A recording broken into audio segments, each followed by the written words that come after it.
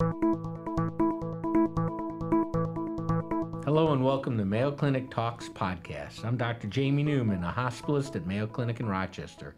This is the final episode of a special three-part series on troponins. Today's podcast is going to focus on inpatient care. Physicians looking to claim CME credit for listening to the series can go to ce.mayo.edu/troponinpc and register. With me today for our final episode is Dr. Alan Jaffe. Dr. Jaffe is an active cardiologist working with patients with ischemic heart disease and also serves as a consultant in laboratory medicine and pathology at Mayo Clinic in Rochester. Welcome back, Dr. Jaffe. Thank you, Jamie. My pleasure to be here. Happy to have you. All right, maybe to start off with, we've talked about it in our previous podcast, but you could give us a quick overview of the new fifth-generation troponin assay. Certainly. Well, the new fifth-generation cardiac troponin T assay, which is what we're using here, is about five-fold more sensitive than previous assays. The consequence, as we talked about last time, is that it's going to detect a substantial increase in the number of elevated values. There's a good and a bad about that. The good part about that is that we're now understanding that there are a large number of disease entities in which the heart is involved that we weren't aware of in the past, and what we're going to need to do eventually, and we'll talk a little bit about that when we talk about inpatient and some of the outpatient care, is to begin to lever that to figure out better what the pathophysiology is, and with that, how we treat individuals better.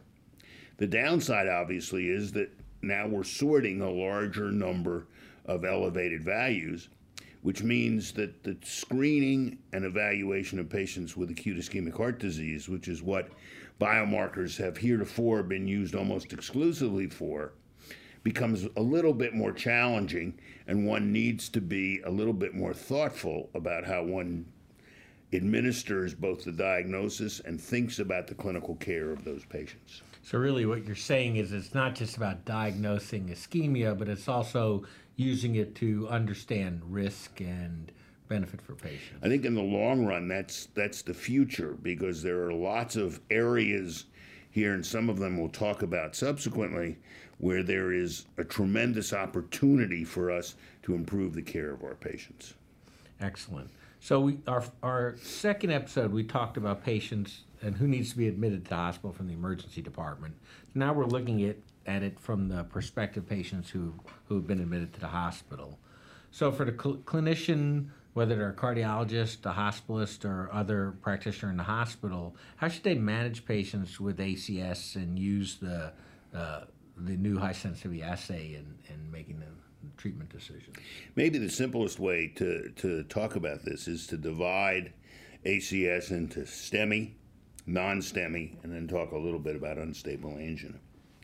For STEMI, as you're well aware, the diagnosis is made by clinical history and electrocardiogram almost exclusively.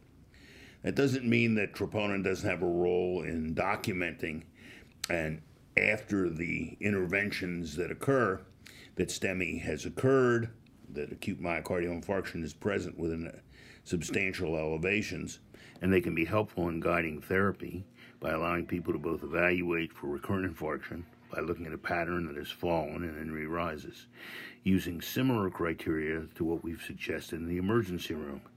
That is to say, a change in values of 10 or greater. And also, an absolute value taken at 48 or 72 hours. And I would note that most of our STEMI patients are out of the hospital by 72 hours, is a pretty good surrogate for infarct size to allow clinicians to have the feel for that.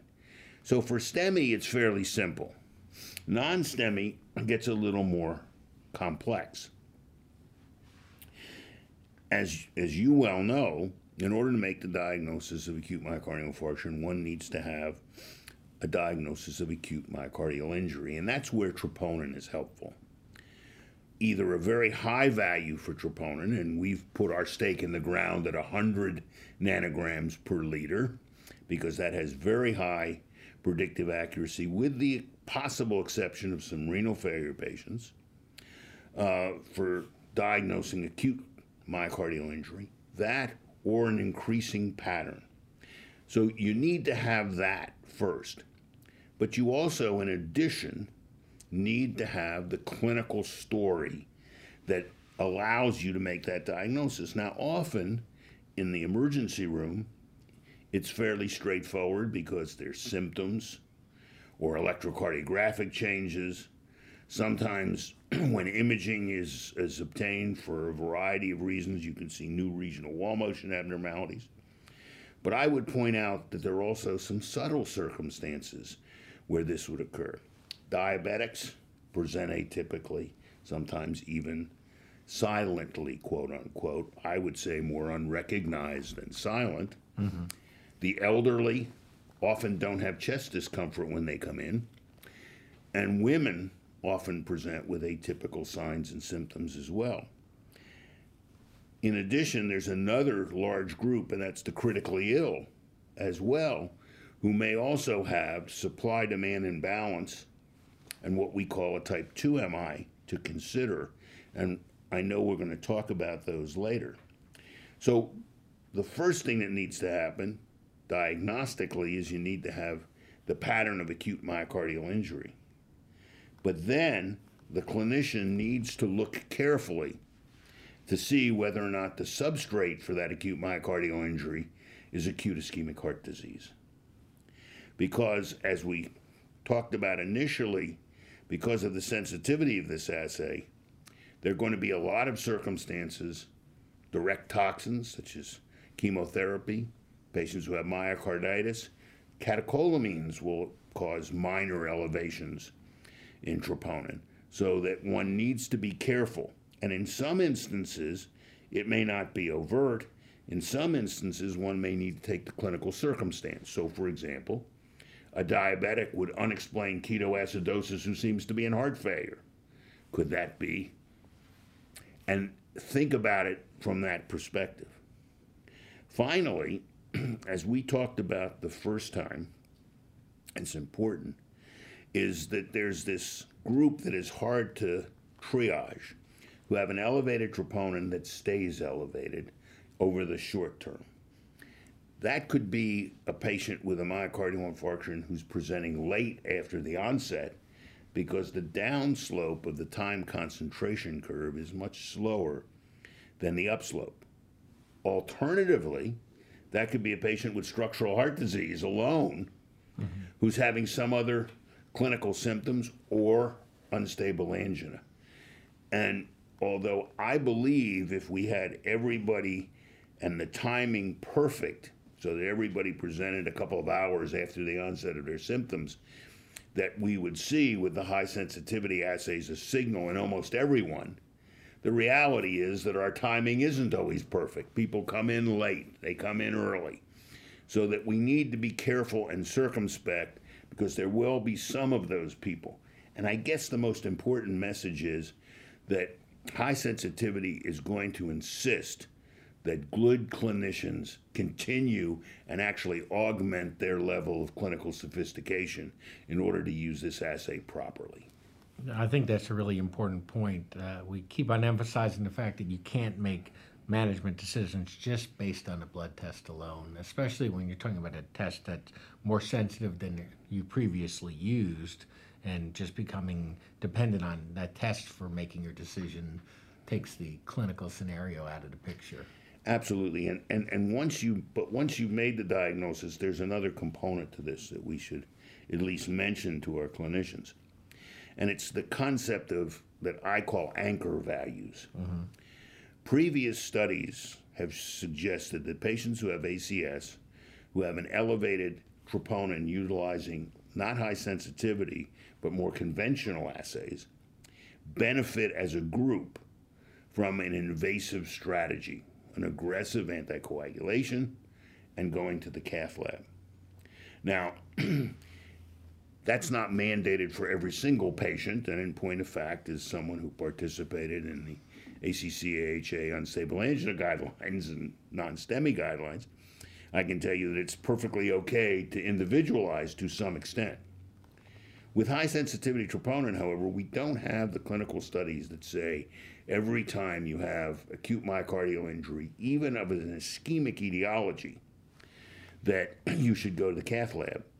And the reason for that is that as we've gotten more sensitive, we're unmasking a variety of additional pathologies. For example, Minoka, which is often seen in women who have minimal coronary artery disease. They don't have a clear culprit lesion. There are a variety of clinical syndromes then that are related to supply demand. An individual who may have a low hemoglobin and have coronary disease, who because they have tachycardia may have an imbalance between myocardial supply and demand. That group of patients, which are now subtly detected, is now part of our group. And those people may not need to go to the cath lab. So the person who's anemic needs to be transfused, not to go to the cath lab to have additional interventions. So if indeed the value of the troponin is above the level where the previous assay showed an elevation, so for our assay it would be a value of 30, which comports to a previous value of 0.01, which was the 99th percentile, then those patients, at least as a group, should be considered to go to the cath lab for an invasive strategy. The values that are below that, for women between 10 and 30, for men between 15 and 30, need to be individualized because they're smaller events and therefore they're more likely to be of these sort of type 2 MIs. And again, this is a clinical judgment that needs to be made that I think our clinicians need to think about on an individual basis. That's great. One of the questions that came up in Rochester was what patients need to be monitored. There's the decision to put a patient on a monitored bed, we hope is made on clinical criteria, but it often is not the case, unfortunately. So which patients need to be monitored or not is a big question. And what about the patient with the isolated high troponin, for instance, that's admitted with pneumonia, but a troponin is ordered and comes back in the mildly elevated range, 30 or 35?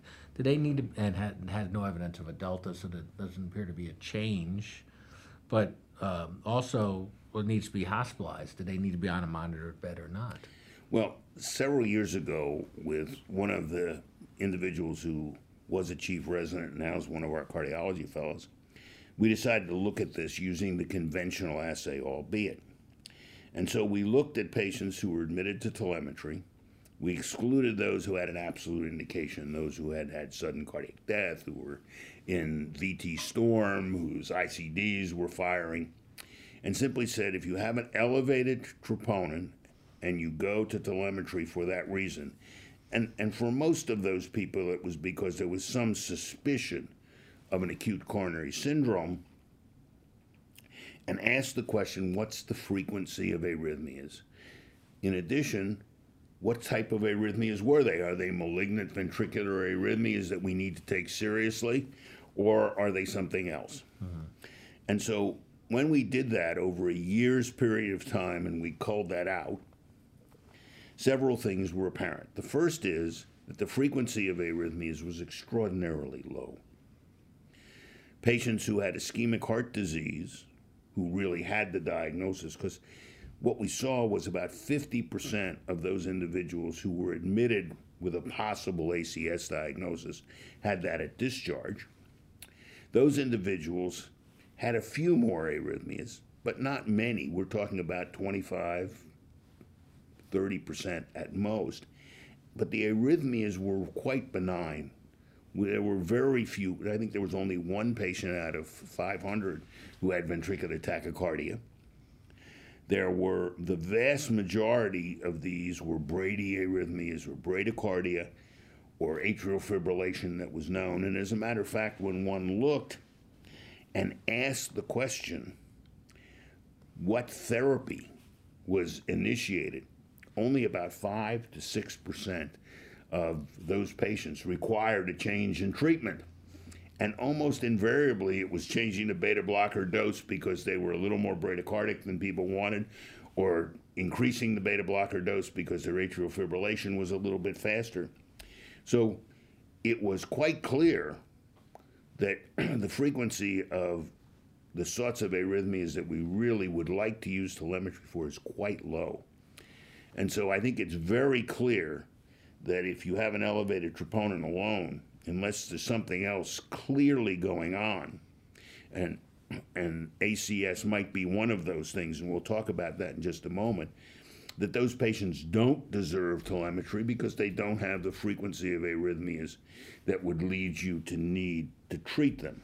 So, in essence, that's a patient with an elevated troponin in and of itself does not need to be on a monitor if they have significant hyperkalemia, atrial fibrillation with a significantly rapid ventricular rate, or other reasons to be on a monitor aside from the troponin that would be appropriate. But the troponin in and of itself is not a monitor. Well, that's what our data would suggest, and is also, I think, what the ACCHA telemetry guidelines are moving toward.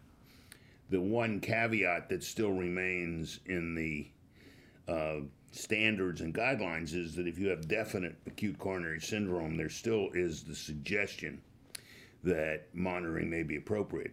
I would argue, even from our experience, that even that's a little bit of a stretch, but at least for now, if you have definite ACS, that's probably still an indicator for telemetry.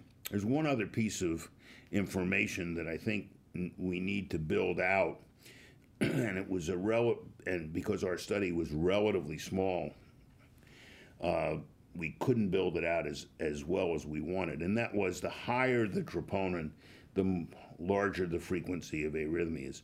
And that's probably still something to keep in mind, that if one has ACS, in particular with a very high troponin, even with or without a rising pattern of values, that those patients probably should have telemetry. All right, so let's move on to another topic. We talked a lot at length about how to use the new assay in emergency department patients. What about the patient who's hospitalized and develops chest pain? Is there anything different in that management, or is it fairly similar? Well, there's some similar principles, but there are going to be a lot of difference in terms of details. The first thing is that often the timing is a little less pristine. The last patient that I was called about when I was in the CCU, the nurses had noted ST segment change on the monitor, got an electrocardiogram. The patient, because that particular patient was a post-op patient, had no symptoms whatsoever. So one of the tensions here is that if you don't know the timing, it's very hard to know where on the time concentration curve one is with troponin. In the ideal world, you'd use the exact same protocols, which is to say, if you had a very low value on admission and you then had no change over a short period of time, that clearly is a reasonable rule out, and it probably still is, but you might need to go longer given the onset of symptoms may not be known. The value of 100, and the reason we developed that value was we looked at our data that we've published previously on critically ill individuals. And it seemed that that value still gave one a pretty good signal that acute myocardial injury was present, and it optimized. As a matter of fact, it had almost 100% specificity for either myocarditis or acute myocardial infarction for ED-related patients. So I think when the value is as high as 100, that still is a good measure of acute cardiac injury. And then one still wants to look at the rise and or fall, and for these patients, a lot more of them may well be on the downslope, depending upon what the clinical circumstance is and how they're seen. Sure, they may not have been on a monitored bed. No one saw the ST change. They're post-operative. Had a hip fracture, and they're on pain meds, et cetera. So I think that there's going to be a different sort of evaluation necessary, and I would argue as well, in particularly in critically ill patients, and we'll talk about this in the surgical patients as well, something that I mentioned earlier on about the setting. Sometimes you just don't know what really happened, So going back fastidiously over the record and saying, well, did this patient get severely hypotensive? Were they really tachycardic? Were they severely anemic? Might well be a way to give one a clinical hint that something is going on that might lead to an acute chest pain syndrome, or even an acute ischemic syndrome, whether it's unstable angina or acute myocardial infarction. Well, that's great. So you gave us a good segue into surgical patients for the next segment of this discussion. Let's talk about the surgical patients that's not having cardiac surgery, because presumably patients having cardiac surgery, we know something's going on from a myocardial standpoint, either operatively or otherwise. So let's focus on the non-cardiac surgical patients. What should we be thinking about from that standpoint? Well, the first thing to say, and this is an emerging area, so that I think over time this area is going to change substantially in terms of our understanding. But the first thing to say is epidemiologically, we know that this is one of the most common causes of death in surgical patients. How big a problem it wasn't clear until just recently with some of the more recent studies.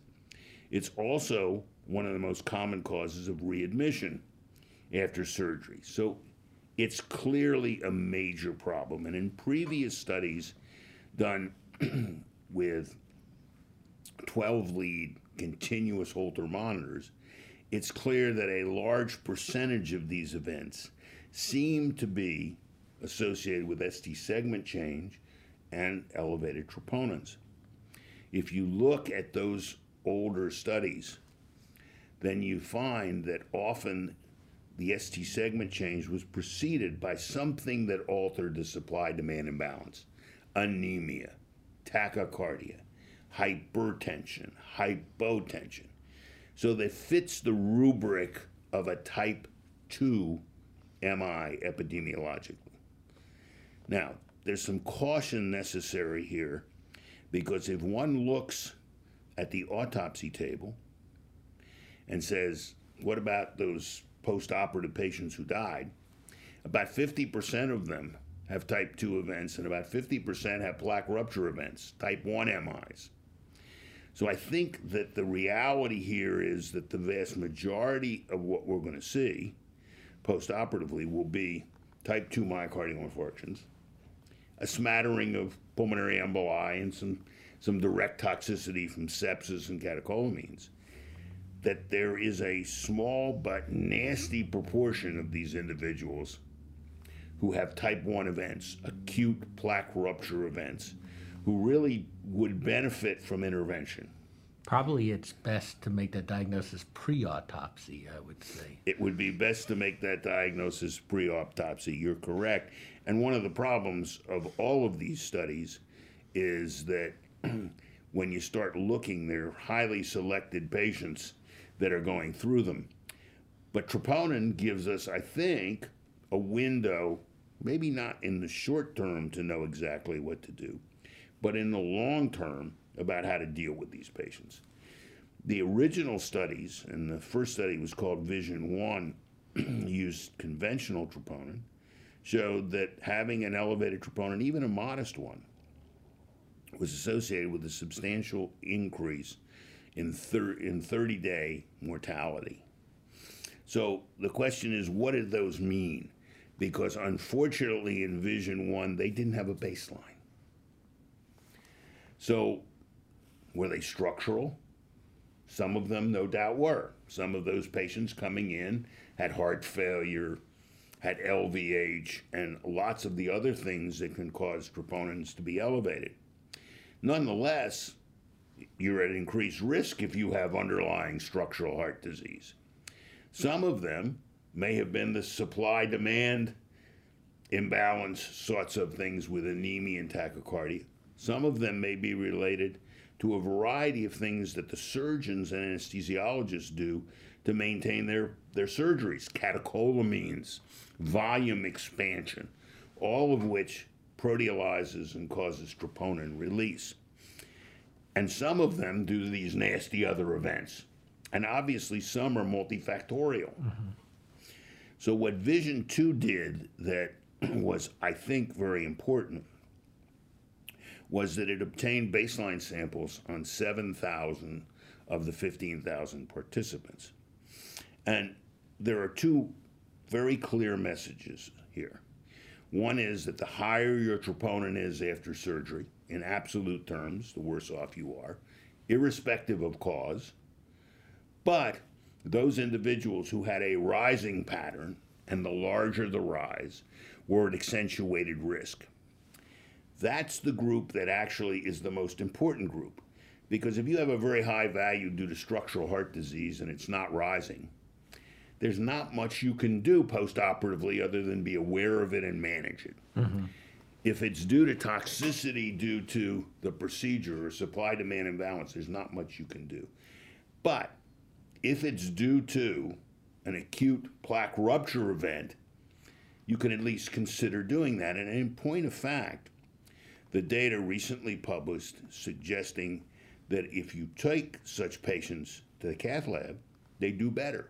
Now, very highly selected group because they could tolerate going to the lab, they didn't have bleeding problems, on and on and on. But there's at least something to do if you could identify those patients. I guess it depends what kind of, certainly someone who's had a major surgery versus someone who's had an orthopedic There's a lot of clinical thought that needs to go into that before you do that. But the events that were talked about that led to these studies of intervention were made with conventional sorts of diagnostic approaches. So they probably comport best to the very high troponin, very high delta group that we should at least think about. So I think eventually, for patients who are at risk, having baseline samples will turn out to be very important for the management of those patients. The downside of doing that I think we have to be careful about as you're initiating new testing is that if people are not used to it, they may be upset, concerned, and cancel a variety of procedures that don't need to be canceled because they don't understand how to use the assay. So I think we have to move into that area slowly and carefully with appropriate education. There's an additional caveat to this that some people have advocated that is even more controversial, which is if you have a baseline elevation and you're at intermediate or high risk, should you monitor the patients postoperatively with troponin? The logic for that is that if you look at most of these patients, very few have symptoms. They're sedated. They're being given pain medicine. They don't complain of chest pain. Very few of them have ECG changes because we don't do continuous monitoring. We just look at a solitary ECG that is subselected, often has non-specific STT wave changes because non-cardiac surgical patients are an older group. So you can't identify them. So there are some people who would advocate getting troponin serially after surgery. And if there's a big rise, there could be one of two reasons. Either something that is going on like sepsis, which could cause a large rise, or ischemic heart disease, and trying eventually to figure out what needs to be done with those patients. So, now again, the downside of doing that is we don't know for sure what proper therapy is. If you take a look at the literature, almost everything we do has not been, at least for everybody in surgery, worked out well, including aspirin in POISE 2, which wasn't a benefit for everybody. Now, interestingly, there's a sub-analysis that suggests the patients who were post-PCI that aspirin was of benefit, but we don't know quite what to do with these patients. So do you want to surveil and simply not know what it is you ought to do? Or, I would argue, in sophisticated centers, need to slowly move into this area and begin to probe what are the best therapies going forward. So, bottom line is, some certain patients are going to need preoperative testing. We don't want to pre-op test everyone because it's going to lead to confusion. post-operative, there are going to be subsets of patients that also need to be monitored, and it's not completely clear yet which patients are going to fall in which criteria, but hopefully over the next 6 months to 6 years, we'll have a better handle on that. I think it's going to take longer than that. I think that this is an area where we need additional research, but the good places that are starting now to have the tools ought to be the ones who implement that sort of stuff. Well, so that's been a very interesting set of concepts for inpatient care. Over the course of this podcast, we've talked about the assay itself, which patients need to be admitted, when they're admitted, whether they need to be monitored or not, and then the very important perioperative care of these patients, which we've just been discussing. For our listeners, are there any last points you'd like to make, Dr. Jaffe, about troponins and their future? Well, we could talk about a lot of things in terms of critically ill patients or primary and secondary prevention, but I think one of the most important messages is that although we're talking about the in-hospital circumstance now, when these patients graduate from the in-hospital setting to the out-of-hospital setting, they're still at risk if they've had an elevated troponin. And often when they go home, they are out, the troponin is out of sight and out of mind. And it's terribly important that clinicians and internists follow up in intelligent ways to do just the due diligence of saying what underlying cardiovascular disease is there. If they do that, there's a chance of maybe markedly improving the long-term survival, which is impaired in these individuals. Absolutely. The outpatient doctor, nurse practitioner, PA provider who's taking care of patients that have been hospitalized and have had troponins drawn in the emergency department, elsewhere in their clinic, need to understand this test just as much, because especially in the era of short length of stays, patients are going to be following up with elevations in the troponins, and understanding the risks to patients and the benefits of monitoring is going to be key to safely caring for our patients, which is our ultimate goal in the practice of medicine. So thank you, Dr. Jaffe, for joining us today. It has been a very interesting conversation. I always learn something talking to you. Really? It's a surprise to both of us. Thank you for having me. And for our audience, thanks for joining us today for this third and final episode of Talking Troponins. Remember, physicians looking to claim CME credit for listening to the series can go to ce.mayo.edu/troponinpc and register. For more podcasts like this one, go to your favorite podcast app and subscribe to Mayo Clinic Talks Podcast. Thanks for listening. This is Dr. Jamie Newman.